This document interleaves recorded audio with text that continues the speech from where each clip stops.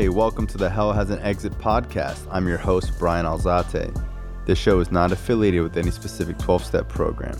If you or a loved one is struggling with an addiction, please find a local 12-step meeting. If you believe you may need detox or drug treatment of any kind, please call 888-699-9395 to speak to a specialist. The show is sponsored by United Recovery Project, a state-of-the-art drug and alcohol rehab facility. You can visit our website at unitedrecoveryproject.com.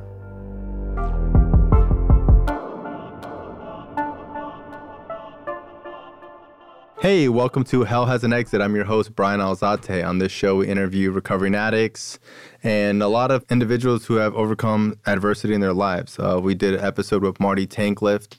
Marty did 17 years in prison. This guy was innocent. He went to prison for murdering his parents. He did not do it. He has a crazy story. We've done Holocaust survivors.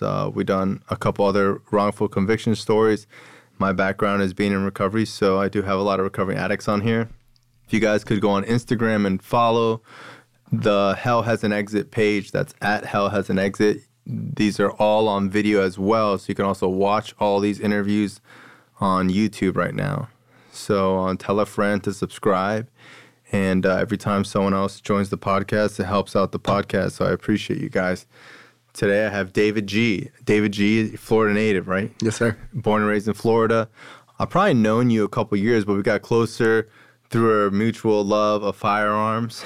We just have talked more and more over the past couple of years, and I had you speak for me recently, and not just blowing smoke up your ass, you really killed it. I wasn't expecting, you just never know how someone's gonna do, and dude, you're animated, you had a good energy, the people that were there loved it. So without further ado, welcome Dave G. You go by David or Dave? Doesn't matter. David's cool. Whatever. Yeah.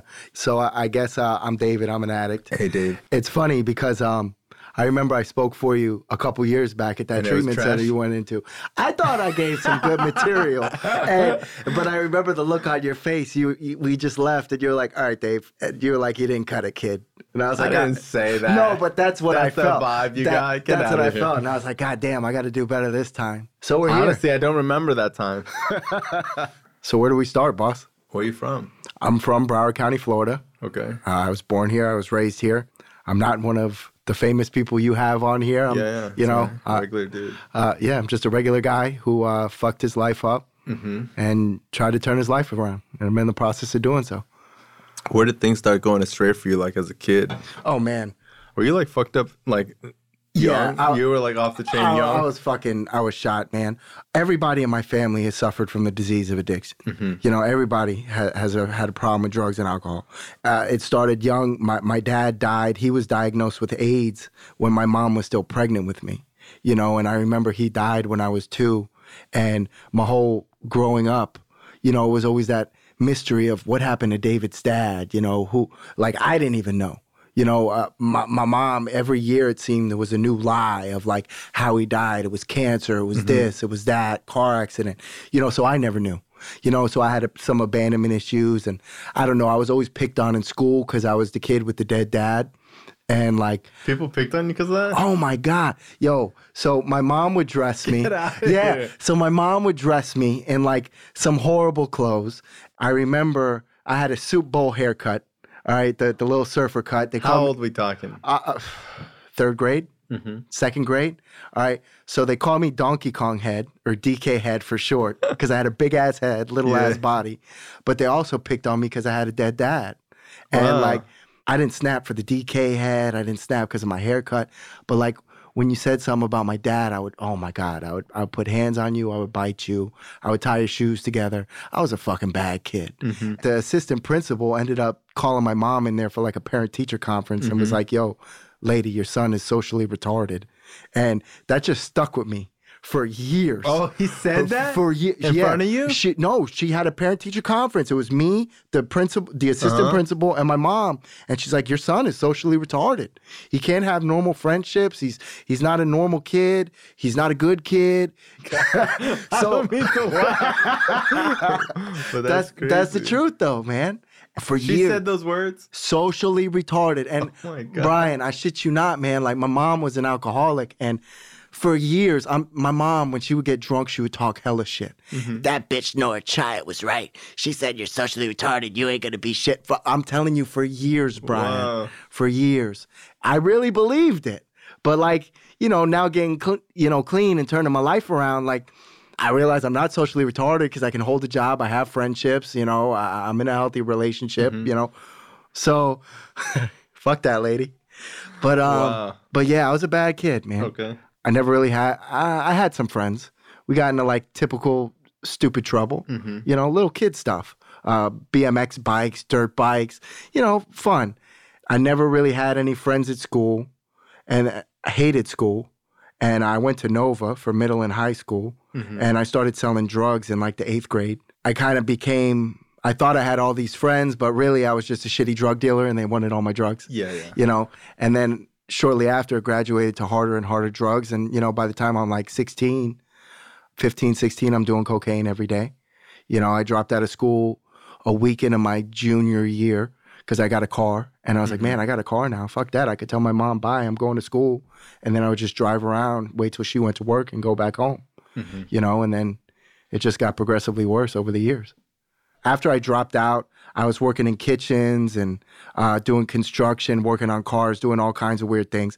And I remember I was working at this one restaurant, Cheddar's, and I'm in the kitchen. The guy that was working on the grill next to me, he was actually in a couple Rick Ross videos. And so I started getting friendly with this guy, and he worked at a strip club. He was like, next thing you know, he got me a job working at Diamond Dolls in Pompano.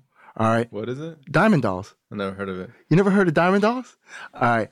Well, anyways, so I'm working at this strip club, and I'm cooking, and I'm freaking 19 years old, They man. sell food there? Yeah. Yeah, I was a chef in a strip club, and I spent a 5-year time span in my life cooking at 2 different strip clubs. And I was exposed at 19 years old to things that a 19-year-old kid shouldn't be exposed to. And I just saw like that side of things, and it fueled my drug use, started drinking like crazy, where like normal kids who graduate high school and get a good job and, and mind you, I already was arrested twice for cocaine when I was 16. I was introduced to a 12-step program. The judge made me get a paper sign and go to meetings. And I didn't think I had a problem. I just thought I had a problem with one substance because I always got caught with it, and you couldn't tell me nothing. And then so now I'm working in a strip club where every drug imaginable is there.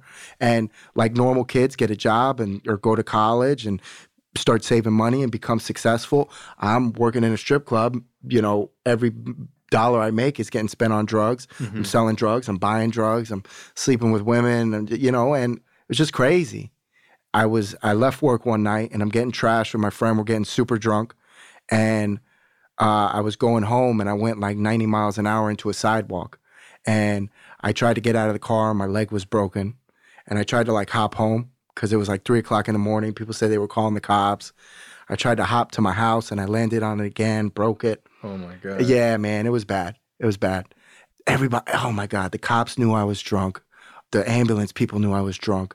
They're not giving me any water, pain pills, nothing in the hospital because they're waiting for me to sober up. The anesthesiologist came to me. He's like, all right, bro, we're going into surgery. I know what you got in your system, but you need to tell me so I know how to make the anesthesia. I'm like, I just got weed and alcohol, bro. He's like, you're lying. What else? I'm like, cocaine. What else? Xanax. What else? And I just kept going. He's like, yeah, I think that's about it. I did your blood. And like I say, and now I'm making a joke about it, but like back then, what 19-year-old kid's supposed to be on all this shit, And so I had the surgery, and that's when I got introduced to opiates, For the next 7-8 years, it was just doing blues, heroin, and that was my main focus in life, was just not to be dope sick, and I was doing blues back when started doing them back when they were $8-9 a piece. They were $7 for a while. I didn't get the game then. And I remember. How old were you at that age? Oh God. At that time? 23, 24. Okay. Maybe. What year is that? Oh man. I'm talking 2009, 10. Wow, you started using in 2009 and 10 opiates? Yes. Yeah. Oh, man. Because my accident was like March 9th, 2009, I want to say. So up until this time, like you're using Coke and Xanax and these other drugs, but you're still able to keep a job. Yes. And then you get introduced to opiates. Yeah. And I mean, I wasn't like, I don't know, I wasn't one of the addicts that like could go rob somebody or I would panhandle. I would work 2, 3, bro, like a motherfucker. I would show up on time. I would be the hardest working person. Yeah. I wouldn't miss days, but like every penny I would get would go to drugs. Mm-hmm. And everything that I owned would end up in a pawn shop. Mm-hmm. Robbing from my family, robbing from my mother, robbing, from anybody. Mm-hmm. Anybody. And I was just one of those. Yeah, so this was back, I remember it was back in like 2008 or 9 when first the doctor prescribed me. Then I started meeting people on the streets. Mm-hmm. And I remember how you were saying, oh, they were $7 for a while. I remember when I hopped in the game and I was buying them for $9 a piece. Mm-hmm. There was like an uproar in the community. I was like, oh my God, $9. Like they used to be $7, and everybody was pissed off except me because I'm like, man, $9, this is great. Wow. And then it just went up and up. They never went to 10, they just went to 12. Yeah. 12 and then it wasn't 13. I found one guy one time for 13. I think they never went to 11. They just went from 10 to 12. And then it went to 15. Yeah. And then 20. And then 30. Mm-hmm. And then 40. And then wow. Yeah. I remember towards the end, I didn't have a car because I would sell my car. I would pay a guy like $40 because when you're dope sick, you don't give a fuck. Mm-hmm. And I'd be at work and I'd be like, dude, just give me one. One, I ain't coming out there for one. I'll give you $40. Okay, I'm on the way.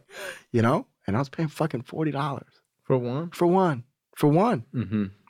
It just I never got into shooting dope, using drugs intravenously because that killed my father. Mm-hmm. So I was always, but granted, I was only exposed to needles and active addiction twice, Mm-hmm. right? So if I would have been hanging out Of with somebody course. every day, Yeah. it would have only been a matter of time. Mm-hmm. But twice, Mm-hmm. I was just smoking them and snorting them, man, swallowing them. And then it proceeded to heroin and then, other kind of opiates, other pills. But my main thing was Roxy's, man. Mm-hmm. Roxy's, alcohol, Xanax. Mm-hmm. I don't know. I started noticing that like I had problems. I remember the first time I was working at this job in the kitchen. I was probably 23 and I went into work and I used to go to Pompano to cop. And the kid was telling me, no, you can't come here. The cops have been here all day, Mm-hmm. right? And I called him like 40 times. He said, nope, you can't come. So I went to work dope sick, right? Like an hour into my shift, I called him. He's like, yeah, man, the cops are gone. I'm 45 minutes from Pompano. But I'm like, man, fuck this job. Mm-hmm. And I just walked down and I went to Pompano. I remember I got the drugs from him and I'm like, man, this ain't right. I got a fucking problem. And that was the first time I had, I called my uncle. I told him I needed some help. And he took me to Bark Detox. I went into Bark. I got in that night. And I was like, yeah, I'm never going to use again. And then Bark has a treatment center, Mm-hmm. IRT. And I went there afterwards. And I was like, yeah, I'm staying. And this was my first time. So I'm new to this. I stayed in IRT for 2 days. And that disease said, we got to go. Mm-hmm. And I left. And I used the same day immediately. People try to stop you from using everything? Not really. Like people in the treatment center. yeah. Yeah, they were like, oh, you shouldn't go. I'm like, I know, but I don't give a fuck. I was like, the nurse was like, you got to stay. I'm like, no, I'm going. And after like 45 times of me saying I'm going, they let me AMA. Yeah. Because it's like, hey, you don't have to stay here. Mm-hmm. Go. And I left. And I've never successfully, I've been to treatment 3 times, 30-day centers, 60-day centers. Mm-hmm. I've never completed a 30 or 60-day treatment program. My record is 18 days in a treatment center. Now, I went to this one faith-based treatment center, and that was pretty cool. I could rock with that because they let you work, right? And they let me work on cars. So I stayed in that place for almost a year. I did great there, but I used the same day I got out. Same day? Same fucking day. Same night. Man. Same night. Was smoking spice, and the next day I was doing blues, and it was just so I went into Bark, and I left Bark. I used, and then like it was the same thing, man. The same shuffle. Get a job, get some unmanageability. I get a car. I sell the car. I crash the car. Everything ends up in a pawn shop again. And then I went to this treatment center up in Palm Beach called CARP. It's the same thing for people without insurance. And I went there, and Same thing. Stayed. I went to the detox, and that was my long stint in treatment. It was a 60-day program. I stayed for like 17, 18 days. And same thing. Left. I left because, oh my God, I wanted to, bro, I had this whole scheme planned out. But anyways, it was stupid. And I left. Same fucking thing, man. When I was in that facility, this one kid was talking about, oh, you should go try this place called Faith Farm. Mm-hmm. I went to Faith Farm. The seed was planted for that. And I went to that place because by this time, my family, my mother was like, David, you got to do something with your life. You're amounting to nothing. What are you doing? And basically, like, I had no more hustle. I couldn't finagle her for anything. And I ended up calling this Faith Farm place, and she dropped me off there up in Boynton. And I stayed there for a year's 365. I stayed there for 363 days. And same day I left, I got high. But I told my family, like, I lied to them all. I said, yeah, I'm doing all right. I got a little job. I started working. And for some, this is a God story. I was working in this dead-end body shop.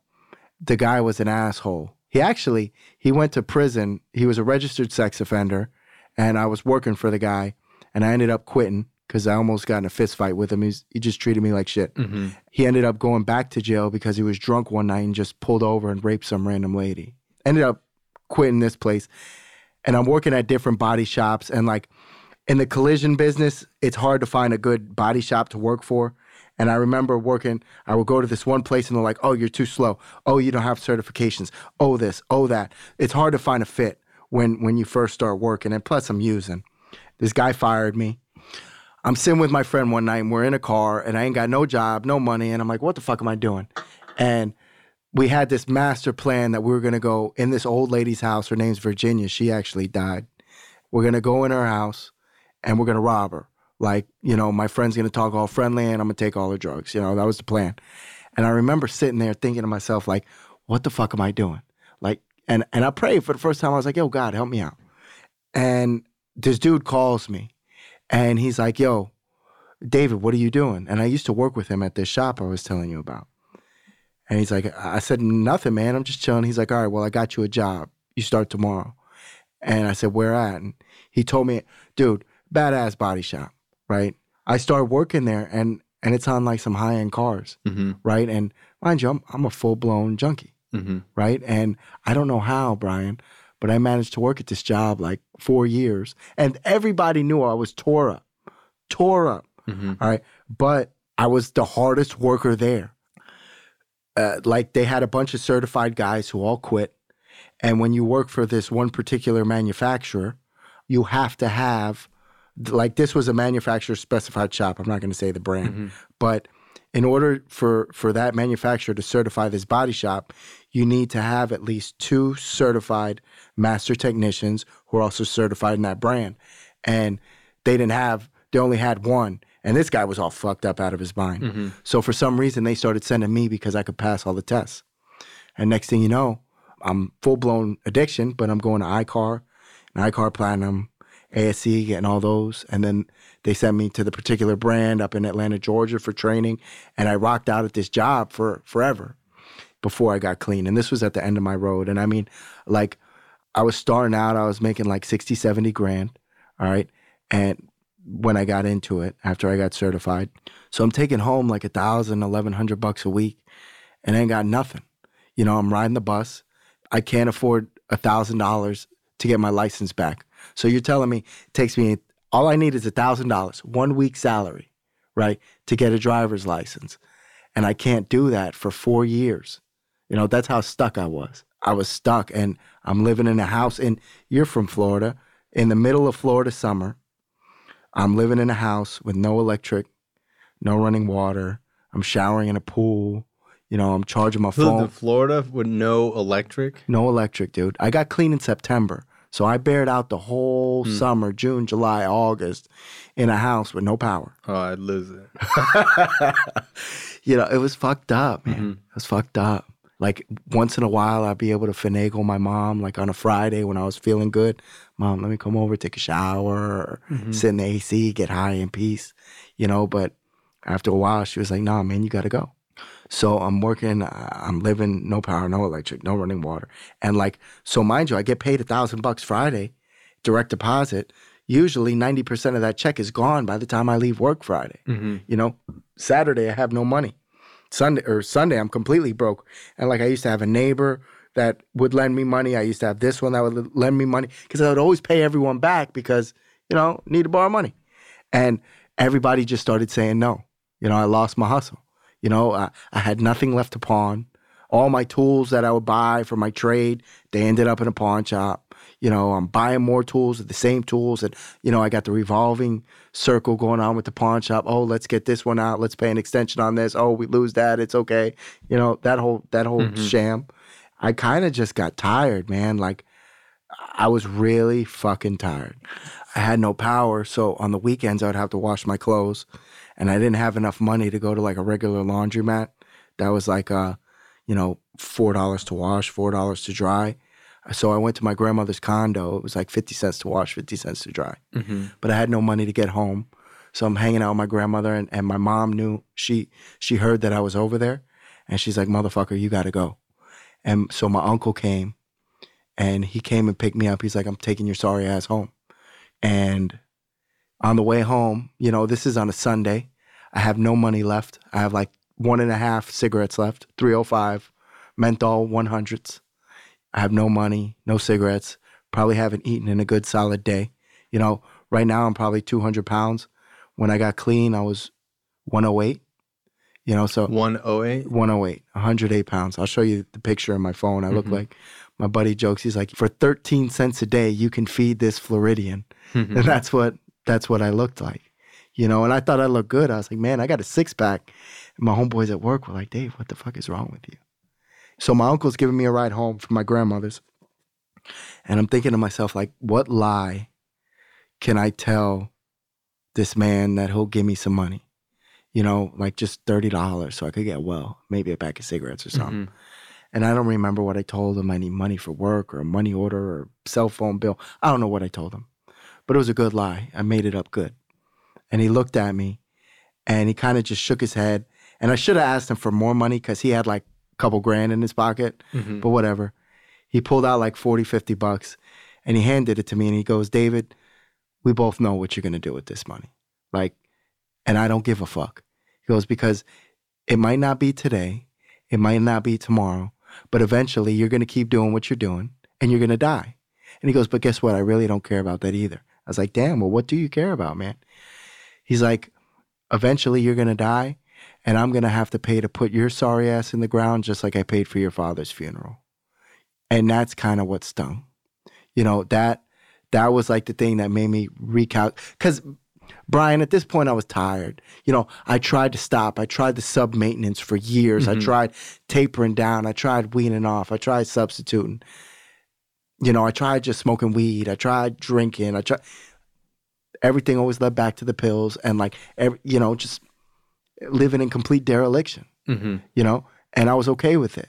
You know, there wasn't like a white light that went off that said, man, Dave, maybe there's a different way. Like, because mind you, I was going to 12-step meetings from the time I was 16, you know, but I never thought it could work for me.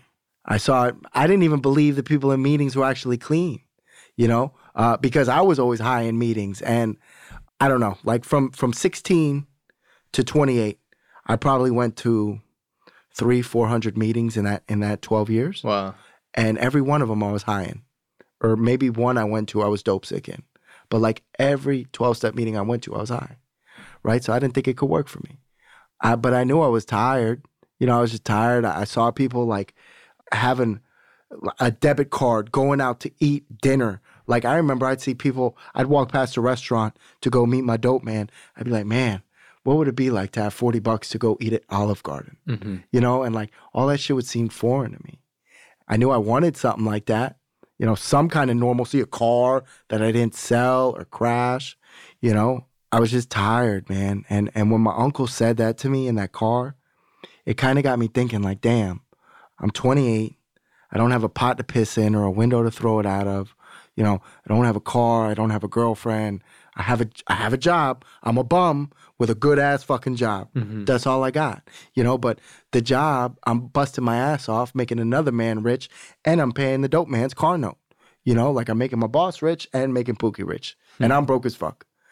It sucked, man. And I remember when I was sitting down in that truck, I thought to myself, all right, you have nothing. You have no goals or aspirations. You used to have dreams. You used to want a family, a business. You used to want to be a cop, you know, professional baseball player, all these things. And like addiction robbed me of all that. Addiction had me living in a house with no utilities. Mm-hmm. And the big kicker for me was what he said about my father. And I thought to myself, I said, man, I'm 28 and we're having this conversation. My dad died at the age of 33, right? So am I going to end up just like him? You know, do I only have another 5 years left to live? You know, because at this time, when I started thinking about this, my dad died from AIDS, from shooting needles. My aunt overdosed and died from pain pills. And my grandfather died from cirrhosis of the liver. You know, since then, my mother's passed from chronic alcoholism. I thought to myself, I said, damn, man, there's got to be a way out of this shit.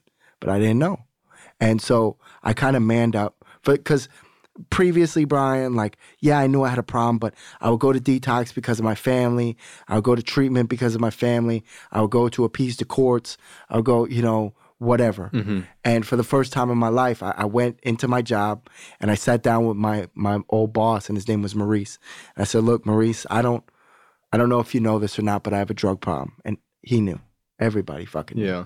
I said, look, man, I've been at your company for almost like 4.5, 5 years. I don't remember. I don't really take vacations. And I need to take a week vacation because I need to go to detox. He said, are you sure, man? Like, if you have a drug problem, why don't you just stop? And I remember telling him, like, dude, it ain't that easy, dude. I can't. Mm-hmm. Like, I'm the type of addict, me. Some people I know, they can shoot dope for a year and then take 2 subs and then go to 12-step meetings and kick on the couch and be good, you know, or get clean in meetings or just in their mom's house. I can't. I have to go to a facility to get stopped, whether it's in jail or whether it's Bark Detox. Mm-hmm. You know, I sat down with my boss. I'm like, yo, I need a week vacation. He's like, all right. And he gave me the vacation contingent on, like, the vacation would start when the place called me because they had no beds. And they said, we'll call you the night before and you have to be here the next day. So they called me Thursday night. I called my boss. I said, hey, man, the vacation starts tomorrow. He said, all right, cool. I went to Bark for the 3rd time.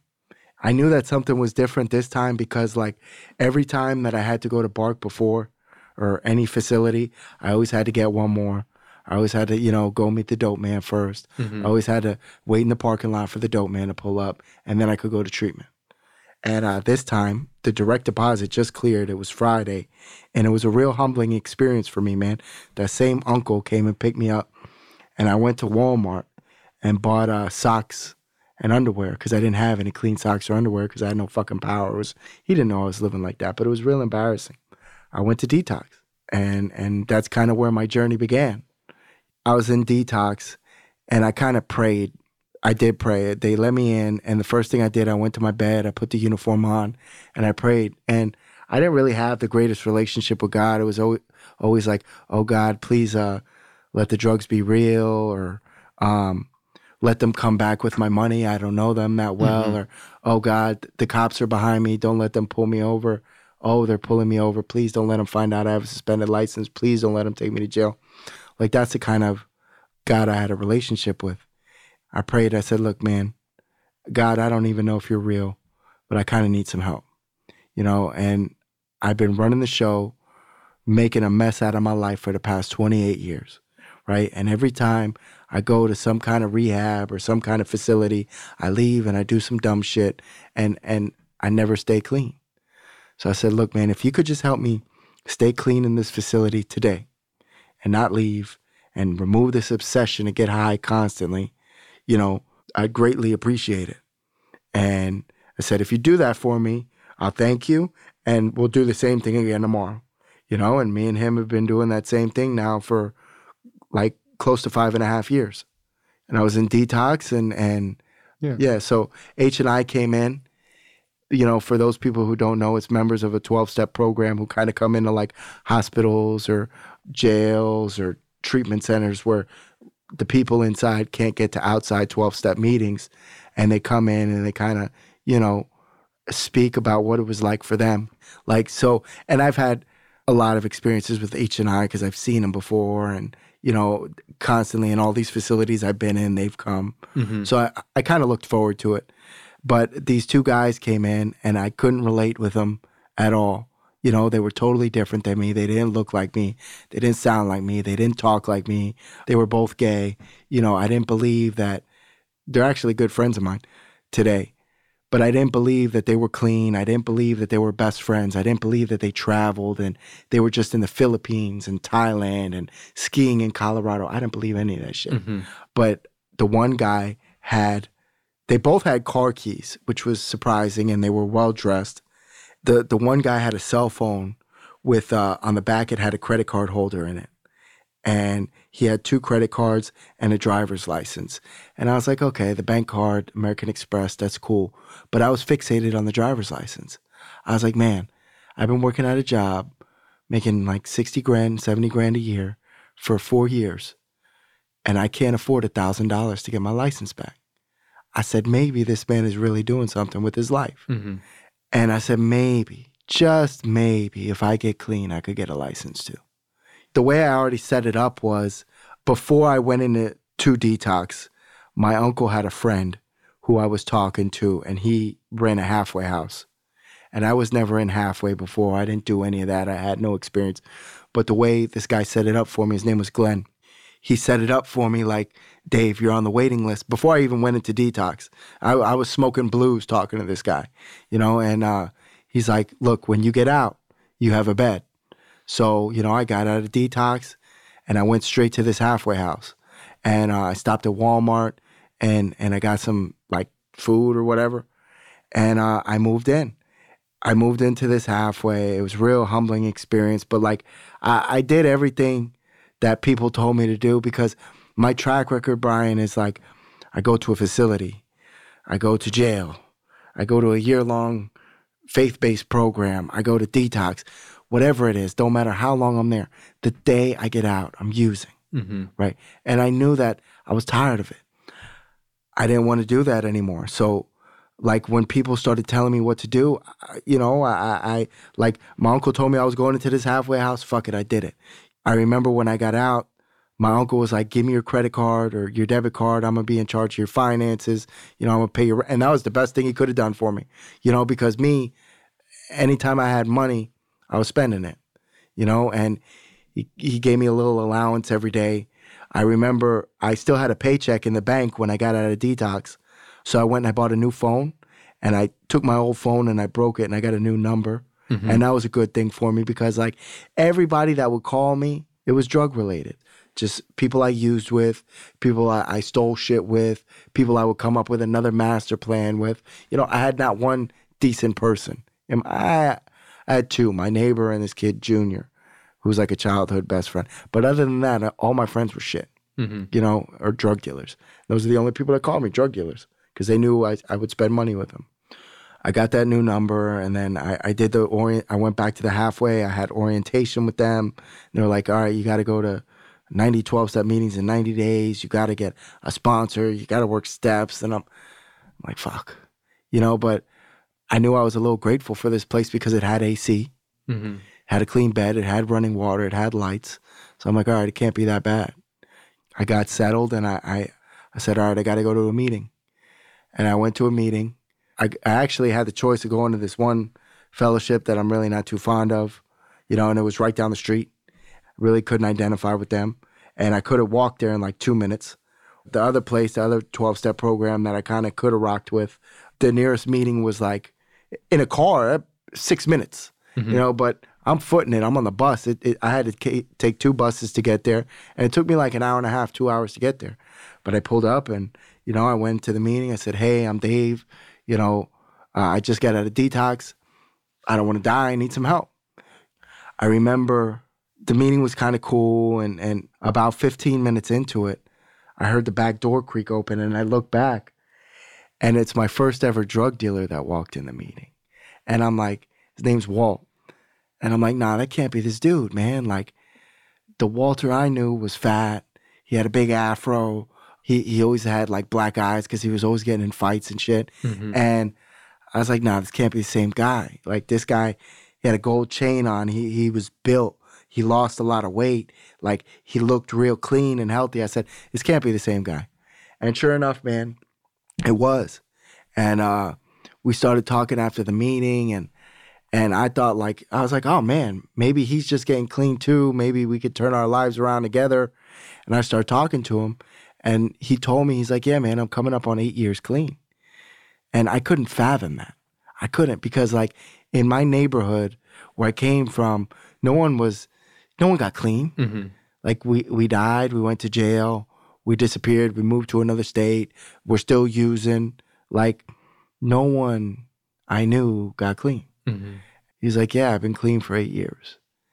And that kind of resonated with me. He told me, he texted me after he left, we exchanged numbers. And he's like, look, man, if you want to have the willingness to sponsor you. And looking back at it, I thought it was a sick joke because I was like, why is this guy offering to sponsor me? You know, I used to buy drugs from him. This is going to be a shit show. I had a sponsor once before when I was using, and this guy had like 2 years clean, and that was a shit. It was just a debacle. So I said, why is this guy sponsoring me? I used to buy drugs from him. This is a horrible idea, you know, but having a relationship with this guy for some years now, I learned that I was on his amends list, his 9-step list, and all the people he sold drugs to, because he kind of treated us like shit, you know? And he saw me, and his amends to me were he didn't say, I'm sorry. He didn't try and say, all those things I put you through, let's make it better, or let me be a better person. He said, hey man, I want to sponsor you.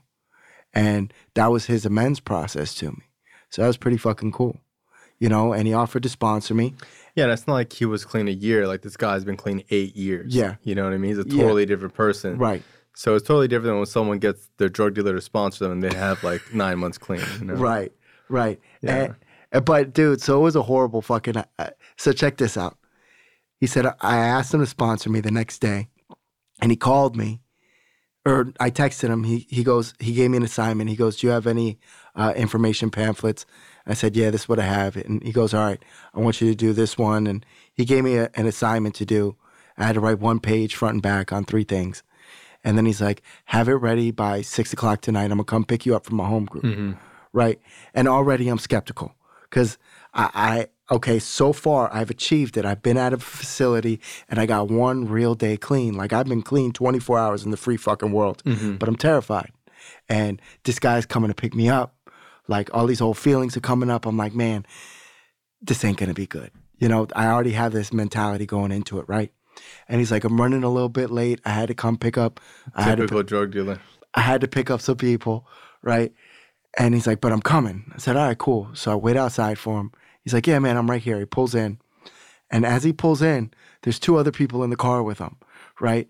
And he pulls in, and I walk up to the passenger side of the car. And this kid opens the passenger door, and he just leans out of the car, and he starts throwing up, just puking everywhere. And he's like, yeah, man, he's dope sick. And I'm like, this is not going to fucking end well, right? That's like, you know? And I get in the car. We start driving. And there's this big muscle-bound dude in the back. And he doesn't look sick. He looks kind of healthy. And he looks at me, and he had a country accent. He goes, you used to do drugs with this guy? I said, for years. For years, I bought drugs from him. He goes, I can't imagine that. He's my sponsor. I've been clean 18 months. And I said, what? Like, and right then it kind of shifted for me, like, maybe this ain't the same fucking dude, you know? And that man's Jeremy. He's, you know, we give medallions to each other every year. Like, we're really tight today. He brought me to his home group. They kind of rigged. They have this thing called a secretary's report at all these meetings where, like, these people talk about announcements and, you know, whatever, and they ask if new people are there. And anyways, my sponsor was the secretary, and they rigged it to where he said, hey, man, look, just stand over there in this bush, like by the bush, and when I look at you, I'm about to give away a free book, a free 12-step book. When I look at you, you're going to just jump up and get the book. And I got the book, and through that process, like, I started, you know, reading it, and you know, I got a home group. I got a sponsor. I already had the sponsor. I started making meetings. I started calling people, even though it was uncomfortable. And I started working the 12 steps, you know, and that was my experience with the 12 steps was I didn't believe in them at all because so when I was court ordered to the 12-step fellowship before, when I was 16, I got a sponsor and I was high. I'm smoking weed before every meeting. And we actually had like a sponsee family. And I formally worked 2 steps with these people, high as a kite, right? And I saw no evidence of it working in my life. So, of course, it didn't work. But I was grateful that the halfway that I was living at, they were like, you have to work steps. You have to have a sponsor or else you can't live here. You know, so I started, you know, doing the work. And I worked the first step and like saw no results, went over it with him. And it was a lot of questions and kind of asked the same way, just different ways. And the same thing, I went, did the second step. I read it for 7 days. Then I answered all the questions. Then I went over it with my sponsor. Same process with the third step. And nothing really ever happened, you know, and not seeing any results. But they told me if you want to stay clean, you're going to keep working steps. So I remember I worked steps, kept working them. And I'm going over the third step with my sponsor. And we went over it. And he goes, all right, Dave, so now you're on your 4th step. Do you know what happens to people that don't work a 4th step? I said, no, man, I don't have a clue. And he goes, well, generally, people who don't work a 4th step tend to use. He goes, do you want to get high? I said, not really, man. And he goes, well, then just write this shit down, you know, because you've already done it. And so he made me write like a list of the things I was ashamed of, the things I felt guilty about, the people I hurt, the people who hurt me, the deep, dark secrets I was taking to the grave. Also, he made me like write a list of assets or good qualities, good things I've done, you know, and I wrote out this list, all these lists, and I answered all these questions in the book. And I went over it with him in the 5th step. And I found out a lot about myself, like about the abandonment issues I had from my dad dying and all that shit I went through as a kid and like the self-centered fear and this and that. And I remember we're going on, but like a real clutch part of working that 5th step was that my sponsor pointed out to me that I had a resentment against my mother because my mom, she was verbally and physically abusive growing up, you know, and she beat the shit out of me. And then once I kind of got older, she just started, you know, with the socially retarded shit and, you know, and once I hit a certain age, me and my mom started using together. You know, we would get drunk together, we would smoke weed together. This was back in the pill mill epidemic. You know, my mom had a fucked up back and she would go to the doctor. And I would pay for her script, and I would get her. And she didn't want them. She hated oxys. She hated Roxy's. And she like her deal was, you got to give me one out of the bottle. Like fucking sent my mom to doctors. Like, what the fuck is this? And so like there was a lot of damage done, but we loved each other. You know, like when we were both fucked up, we were like mom and son of the year. You know, but you know when she was drunk and I didn't have drugs or she didn't drink and I was messed up, we argued like cats and dogs, man. And it was just typical using family. You know, that's all I knew. My attitude when I got clean was like, Mom, I really can't talk to you or associate with you because you're still getting drunk.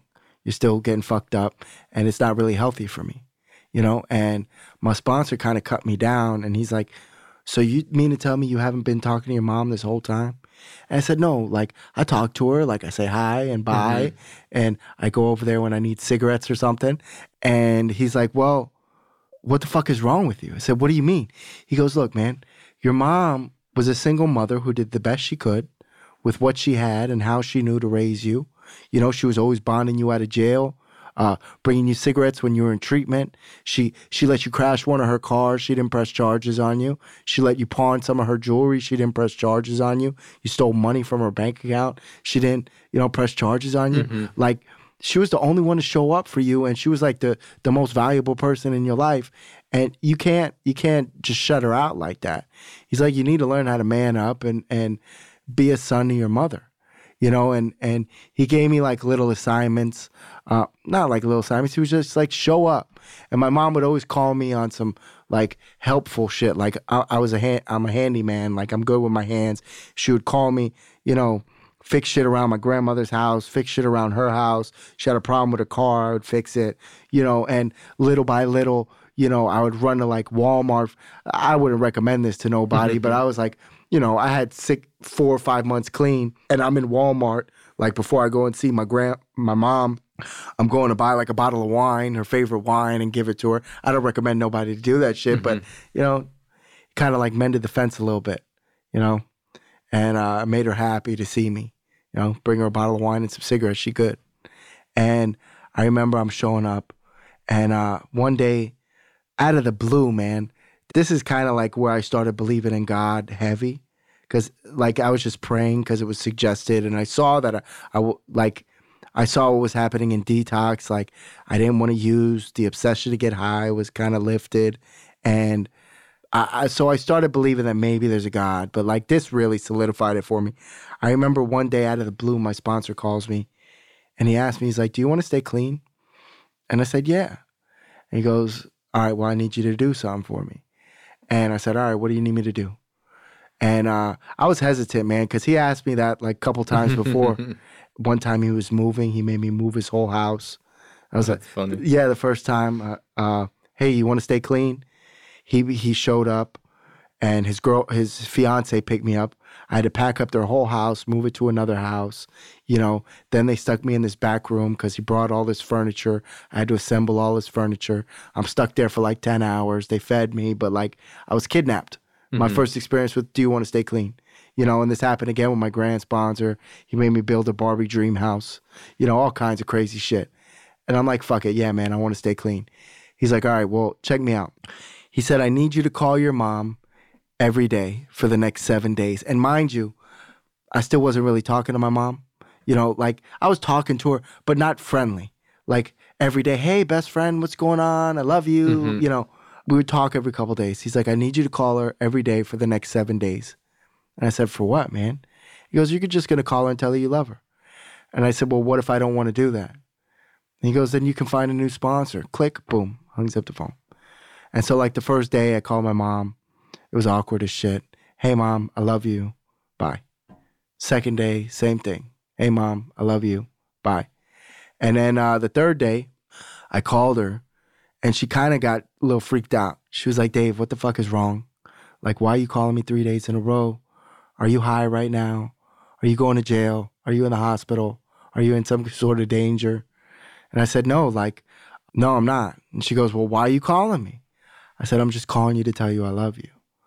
And she kind of broke right there. She started like sobbing. And she was like, I can't tell you the last time you called me 3 days in a row and didn't ask me for anything. You haven't asked me for nothing. And she goes, whatever you're doing, it feels like I'm starting to get my son back. And it got real sentimental, and I didn't know how to deal with what I was feeling. So I was like, all right, cool, bye. And I started like crying after I got off the phone with her. And the next day she called me, and she called me every day for like the next month. And I called my sponsor. I'm like, dude, I didn't complete the assignment. I called her for 3 days, but she won't stop calling me. Like, what happens when I call her 7 days in a row? Like, will I complete the assignment? Will she stop calling? What's going on here? And he goes, no, dumbass. Like, the assignment did what it was supposed to do. Write it out. Looking back at it, man, that was all God. Because he gave me that assignment out of the blue, like the end of February of 2017. And April 4th, 2017, my mom died from a brain aneurysm from drinking. Wow. Had I not gotten a 12-step program, gotten a sponsor, worked the steps, even though I saw no evidence of this shit working in my life, right? None. And for some reason, I worked these steps with this man, and he gets a wild hair up his ass one day just to call me out of the blue and tell me to call my mother, right?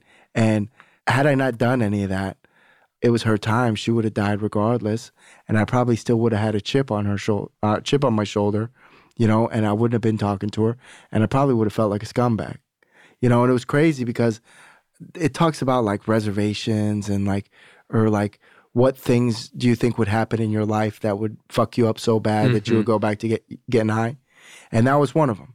My mother dying, my grandmother dying, and I had a few other ones, death of a child. I thought they were valid excuses, and she died, and that was like my number one reservation. Like, man, if my mother dies, I'm going out with a bang. I didn't even want to get high in that situation. Like, I remember I showed up to the apartment. My boss, I wasn't driving at this time. I had 6 months clean. My boss drove me from work over to where my mother was at. She died in my grandmother's house, and because she was overseeing her. And he dropped me off at this condo. The cops were there. I couldn't get in because they were having an investigation. Mm-hmm. My uncle's outside. I'm fucked up outside. My uncle's like, man, we gotta. And I remember I called this lady in the program, and I ugly cried with her, and she prayed with me. And I remember after we got off the phone, I went back. Cops ain't let me in. Uncle's all frantic, and my uncle was like, man, we got to plan a funeral. We have to go to the funeral home. We have to do this. We have to do that. We got to get death certificates. Like, he's like, we got to go do all this. Mm-hmm. And I said, look, man, like, it was the first time in my life I actually showed up for my family. You know, I said, look, I'm here to rock with you till the wheels fall off. Can you just please drop me off at a meeting at 12 o'clock? Because I need to go to a meeting. You know, and I went to a meeting. And for the first time, I kind of shared, like, not surface level shit, like some real shit. Like, you know, I'm David, I'm an addict, and my mom just died, and I don't want to get high. You know, I need some help. And, you know, the program kind of carried me through it, man. Like, you know, people would pick me up and take me to a meeting or call me constantly. And from the meeting, they would take me to my uncle's or take me back to my halfway. And like, they just surrounded me with love for a couple days, and I got through it, Mm-hmm. you know? And that's been my experience. Like, you know, they just come together for, it's like the SWAT team, you know, in a 12-step program. Like, you go through some shit, they jump out, they all fucking show up till you get through it, and poof, they're gone. Mm-hmm. You know, that was my experience. And I remember my life kind of changed when I went to the funeral home that day, when I went to see her body a couple days after she passed. I remember at that point, like, I walked in that room and there's my mother, you know, and no matter how much I cried or begged or prayed to God or whatever, it wasn't going to change the situation, you know, and it wasn't going to bring her back. It wasn't going to wake her up. So I was either like, am I going to go get high or am I going to deal with this shit? You know, and I sat in that room in the funeral home. I made a deal with my mom and God that, like, just for today, for the rest of my life, I'm not getting high no matter what. You know, and so far for almost 2,000 days, I've been keeping that promise. It's awesome. You know? So I got through that, and I've been through a lot, man, in recovery. I don't know, like a lot of grief and loss. Mm-hmm. My mother's died, my grandmother's died. I got a real small family. It's just me and my uncle left. I was dating a girl, and she ended up leaving me. She was pregnant. She had an abortion, like, because she was using. It was a shit show. I've learned that in recovery, there's highs, there's lows, there's, you know, the middle ground. And a lot of the time, like, even though I've had a lot of lows, man, I've had a lot of freaking highs. A lot of highs. And I don't know, I feel like I've built a better person through this process. You know, and I feel like also one of my main things in recovery is, like, as an amends to my mother, is to, like, try and help people with their moms. You know, I'll go to a meeting and I'll hear somebody share, I fucking hate my mom, I can't stand her. Mm-hmm. And, like, I make it a point to go talk to that person. And I've had a few experiences, actually. Like, I remember one time I was in a meeting and this girl shared about her mom was diagnosed with cancer. This was like when I had a year clean. I don't remember too well. She shared something like that. Like, her mom's sick, but she hates her. Mm-hmm. And she doesn't know how to feel about it. And someone I wouldn't normally talk to. And I said, man, I got to go talk to this girl. And I went up to her and I told her the same thing my sponsor told me. I said, hey, man, you should call your mom and tell her you love her, you know? And she looked at me like, who the fuck are you? Mm-hmm. You know, she gave me all this attitude, and I said, all right, I'm gone, you know, and I left. And I remember a few months later, I checked my phone and she was in my DMs on Facebook Messenger. And she goes, hey, man, I just want to let you know that what you said to me changed me. And I said, how so? She goes, my mom died 2 days ago from cancer.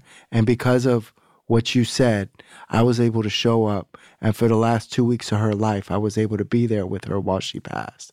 And I held her hand while she died. And, like, she said that. And, like, I've had a couple experiences like that, Brian, like crazy shit like that. Like, it's like a high, Mm-hmm. like a spiritual high. I don't know how to put it into words.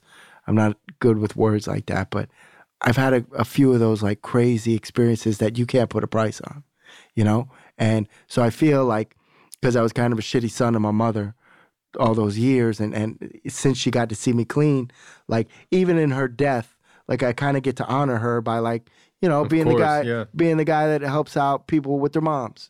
Because mom is something cool that you don't, people take their mothers for, people in general take their family for granted, you know?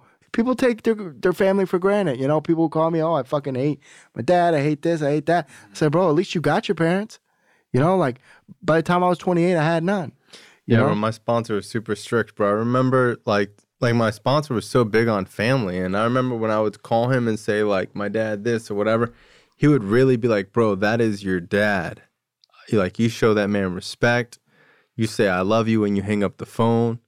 And he taught me how to say I love you when I hang up the phone, because I remember he used to tell me, he's like, you need to say I love you every time you hang up the phone, because you got to make up for all the years you didn't. Mm. And thank God he did, you know, because like I didn't know how else to like start the relationship or whatever. And a lot of times it's just about your side of the street. Right. You know what I mean? Your right. side of the street. And dude, your parents are your parents. You know, you can't really change them. And sometimes it's like an unhealthy dynamic, but you can have healthy boundaries to still have some type of healthy relationship, even though they're sick, even though they might lash out at you in a certain way. Right. There's a way to be where you're not so reactive. Right. You know, it's funny that you mentioned that you said you call and love your parents, because I remember you talking before and you said that wasn't something that you did a lot, you know, and it wasn't really something I did either. You know, so I feel like that's kind of like just, like you said, cleaning up my side of the street. Mm-hmm. And, you know, like you said, they're our family. And same thing with my uncle. Like, this is the uncle that said he hated me, that wanted nothing to do with me. He's kind of like my best friend today, you know, and I better be his best friend, because I'm really all he's got, you know, and he's all I got. The best thing I can do with this man, like, I remember after I got out of Halfway, before I got my house, I stayed with him for like a year and a half. And that was the best thing for our relationship. Like, we hung out, we laughed, you know, we watched TV, we just told jokes, and we couldn't fucking stand each other, man. You know? And like, the best thing I ever did for that man was get him a $20 a month subscription to Netflix. He loves it. He loves it. You know, and like buy him shit on Amazon or whatever. But a family's kind of important, you know, to me. It's kind of like, in retrospect, like, I don't know how to put it into words, man. Like, it's just been a crazy fucking ride, this recovery process. You know, I could talk for another hour about like the experience that I had with my grandmother and like all that shit. But here's a kid who his whole family died from addiction, you know, and before getting clean, I was never out of the state of Florida. I was never out of Broward County. I built a life for myself. You know, I own a home. And all the bills are paid on it. You know, I have power. I have electric. You know, I pay the taxes. Now, you know, everything's paid. I'm a good employee at my job. I'm trying to do some other things right now. I'm in school for like real estate and, you know, trying to do that on the side. And it's just a complete 180 from where my life was, because all my life revolved around was pills and Coke and Xanax. And that's a pill too. But weed, you know, just using drugs, man. And like, to see where my life changed and how much it changed in 5 years and some change, it's pretty cool. It's really fucking cool, actually. Thank you. Well, hey, I appreciate you coming on the show. I love you very much. You know, it's really cool to see like your whole life change, because like I've known you for like all these years, you know? So it's like when I see you and like how much you've put into the program and like all that you do, like, you know, it definitely makes me want to keep doing the stuff that I do. So I appreciate you. Thank you. Thank you, Dave.